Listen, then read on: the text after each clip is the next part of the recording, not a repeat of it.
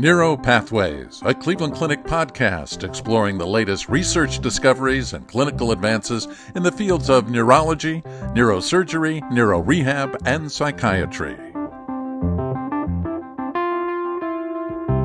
Gender dysphoria, the incongruence between assigned sex and expressed gender, has existed in human society for thousands of years, but only recently has research begun to examine its underpinnings and shed light on how to manage care for individuals with gender dysphoria.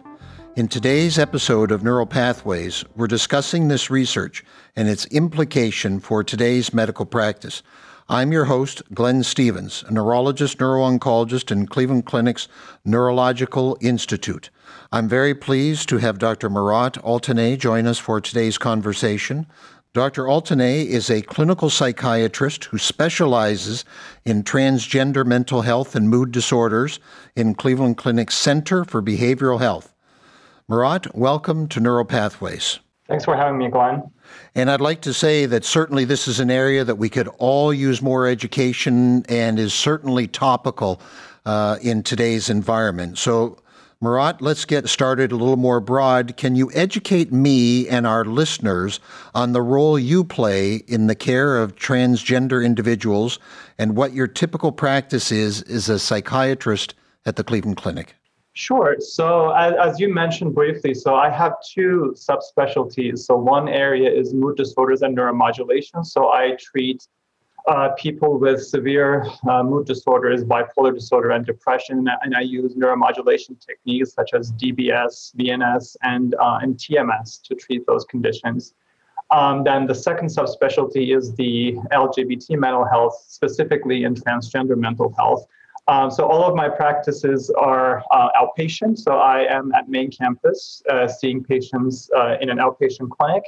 With the LGBT health, I am primarily focused on transgender people who are in the process of transitioning from their biological gender to their experienced gender. And my role in that clinic, I wear different hats. So one hat is that I do clinical assessment from the psychiatric standpoints for their readiness for the gender-affirming treatments, such as hormonal treatments and surgeries, and also obtaining them with documentation such as recommendation letters for such surgeries. And then as a member of the LGBT team, I'm also a participant of the monthly meetings that we have, also the quarterly meetings that we have with a larger group of providers. And most recently, I've been awarded with a title of the head of LGBT mental health services at the Cleveland Clinic. So I have some administrative and some leadership roles in that area as well. Good. So that we're all on the same footing, can you define gender dysphoria as you see it? Gender dysphoria is a psychiatric diagnosis, first of all, and it has a somewhat bumpy history in psychiatry. So the first time we ever see it in our diagnostic tool is the 1970s, and the first term that was coined in that aspect was transsexualism, which is something we don't use anymore. In DSM-4, the title was changed to gender identity disorder, which was also a problematic title because it kind of insinuated that transgender people had a personality disorder or there was something wrong with their identities, which obviously is not the case. And in DSM-5, we finally get to the gender dysphoria aspect where the identity is taken away from the description and the focus is on the symptomatology of dysphoria, which means the discomfort or the dysphoria that comes from the mismatch between the identified gender and the biological gender. Despite the fact that we call it gender dysphoria, a lot of people confuse, even sometimes psychiatrists actually confuse that with depression or anxiety, and there are some overlapping symptoms, but gender dysphoria is a completely separate diagnosis, and people, usually the dysphoric symptoms get better as they complete their transition, but if there's also an additional depression to it, then we treat the depression as well. So I want to make that distinction. Good. Your team has done extensive work identifying the biopsychosocial underpinnings of gender dysphoria. Can you talk us through some of your findings and research? So before I talk about the neurological underpinnings, I also want to clarify a couple of terms because I'll be using them when I describe these things. So when it comes to transgender identity, we have to know three different terms. So the first term would be cisgender, which means non-transgender people, as in I was born male and I identify as male, which makes me a cisgender person. And when it comes to transgender identity, we usually use the terms male to female transgender or female to male transgender, meaning the first word being the biological gender transition into the identified gender. So when it comes to the neurological underpinnings, we need to be familiar with the self-body perception. So there are a lot of areas in the brain, some areas and networks, I should say, that are involved in self-body perception, such as the right inferior parietal lobe, the temporoparietal junction, posterior cingulate, and so forth. So this will show that these areas were shown to represent the self-body image in the brain. In addition to that, the default mode network and also the salience network were also networks that are involved in the self-body image networks. So the studies show that there are some functional and structural differences in these networks and brain areas. And that's what the research really focuses on right now. So when we looked at the literature, there were some structural and functional differences between the transgender brain and the cisgender brain. So I categorize these changes as structural and functional because they are a little bit different when it comes to which areas are affected. So when it comes to structural findings, they looked at postmortem studies, they looked at some volumetric studies, and they looked at some functional studies. So let's focus on the structural changes first.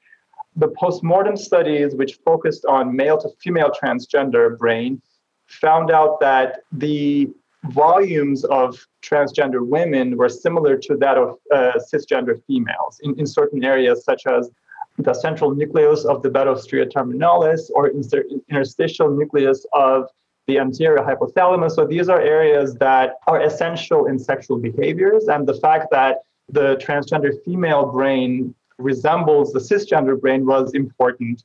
And then people also looked at some gray matter volumes and cortical thickness. And again, transgender brains showed similarities to the identified gender even before they started hormonal treatment. So these were some very important structural differences that were shown.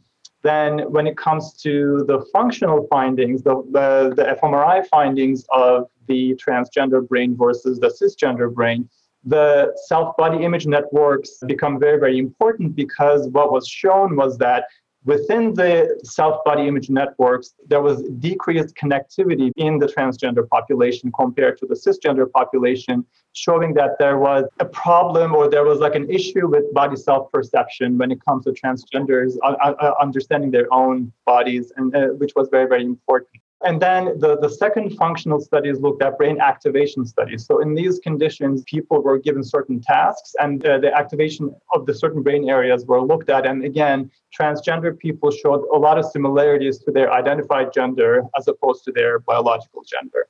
So in light of all of these findings, we brought the concept of brain gender because currently when we are talking about gender, it is the common understanding is that your genitalia determines your gender. But what we're saying is that the brain actually is the main source when it comes to understanding your own gender and your gender identity. So we're bringing the term the brain gender, which can be different than your genitalia. So that's one concept. The second thing is, when your brain doesn't match the body that you're in, you find yourself in this cognitive dissonance your entire life, right? So the external world is telling you that this is your gender, but your personal experience is different. So that creates a dissonance. And when you combine the brain gender and the dissonance, then that's how we get the gender dysphoria.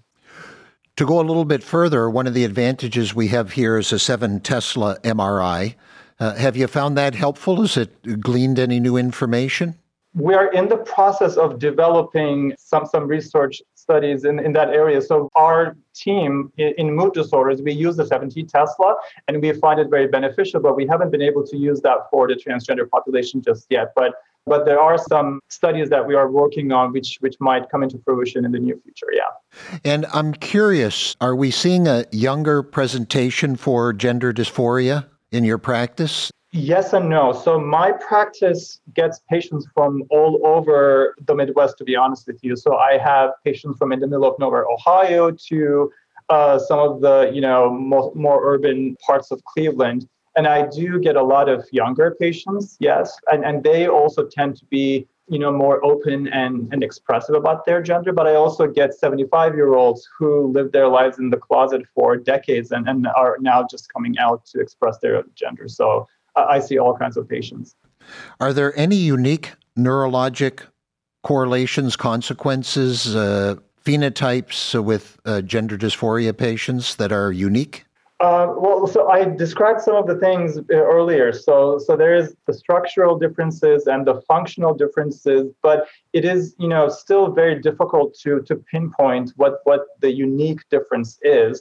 Maybe I can talk about that here. So one of the biggest things that is missing, I think, in the literature is to look at some specific gender dysphoria tasks and then look at brain activation and functionality. So that is really missing. Like, for instance, if we can create a situation where patients feel dysphoric during the fMRI imaging and then look at the brain activation, that would give us the most specific and unique findings of gender dysphoria, I think. But we're not there yet. And one thing I would like to be able to do is actually just that, to look at a specific brain during a specific dysphoric condition. While we've made strides in researching the underpinnings of gender dysphoria, individuals with gender dysphoria still face significant barriers to healthcare. How are we currently managing these barriers, and what complexities do providers and patients face? Yeah, I mean, there are still many barriers when it comes to LGBT healthcare, especially transgender health. So to start, as you may remember from your own medical school experience, so the amount of time allocated to LGBT medical health is very, very limited. So I think currently the average medical student gets 3 to 4 hours of LGBT health in 4 years of medical school, which is obviously not enough. And it is resulting with new physicians coming into the workforce without knowing what LGBT healthcare really is. So that creates one level of disparity. In addition to that, LGBT people or transgender people in general have low socioeconomic status. They have higher or bigger psychosocial stressors.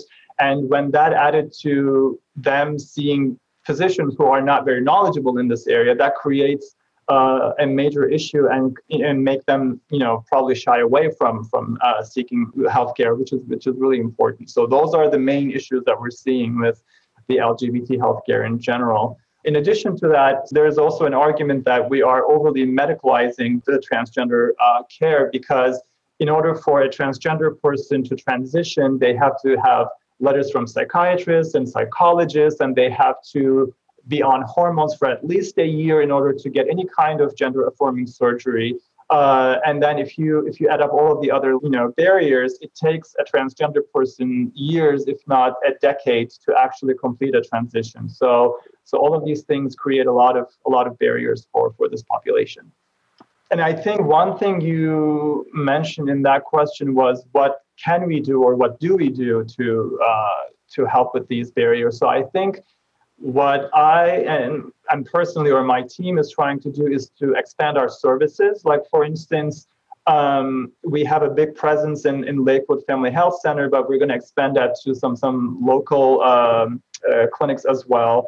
We're trying our best to educate medical students and fellows and trainees. I give grand rounds and go and talk to some other non-physician staff in other departments, because it was brought to my attention that places like Taussig, for instance, was having some issues with dealing with transgender people, in the sense that asking the right questions at the right time when it comes to cancer disparities.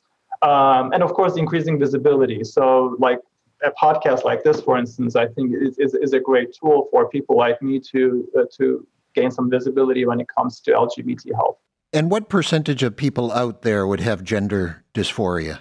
It is difficult to say. I don't think there is any clear data, but obviously in the Western world and in European countries, the documentation of these things is a little bit better. So when I look at the data, so in Europe and the US, it's around 1 in 1,000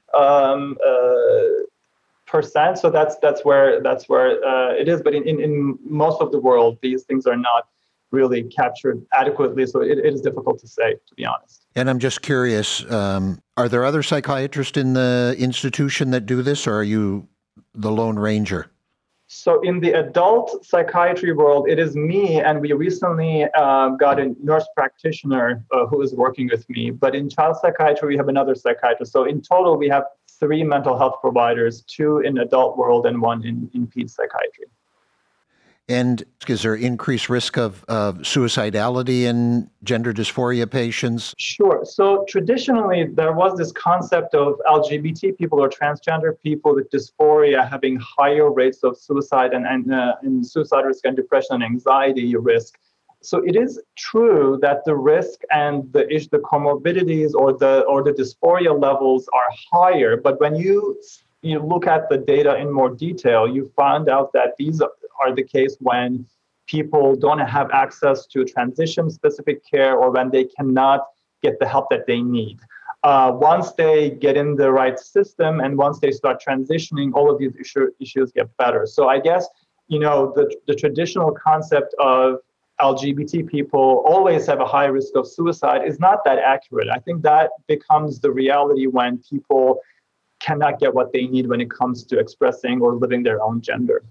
So if I see a transgender patient, is there anything specific that I should address with them as a neurologic patient? So I think in general, my biggest recommendation for physicians, medical students, non-physician staff is to avoid assumptions and don't shy away from asking questions. Like, for instance, if you see somebody who appears to look like a male in front of you, but if you don't ask about their surgical status, their gender identity, you might actually miss somebody who may appear masculine from outside, but could still have uterus and be at risk for uterine cancer, right?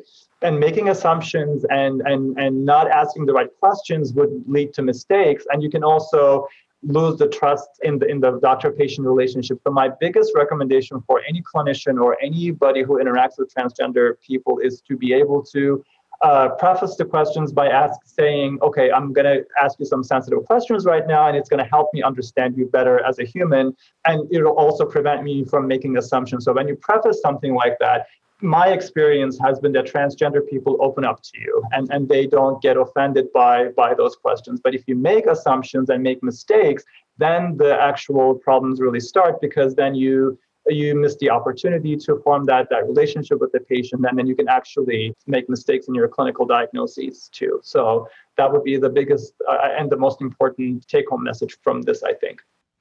Well, Murat, I would like to thank you for joining me today. It's been very educational. It's always exciting to learn how the field of psychiatry is changing and emerging, and how we can take better care of our patients. So once again, thank you for joining us today.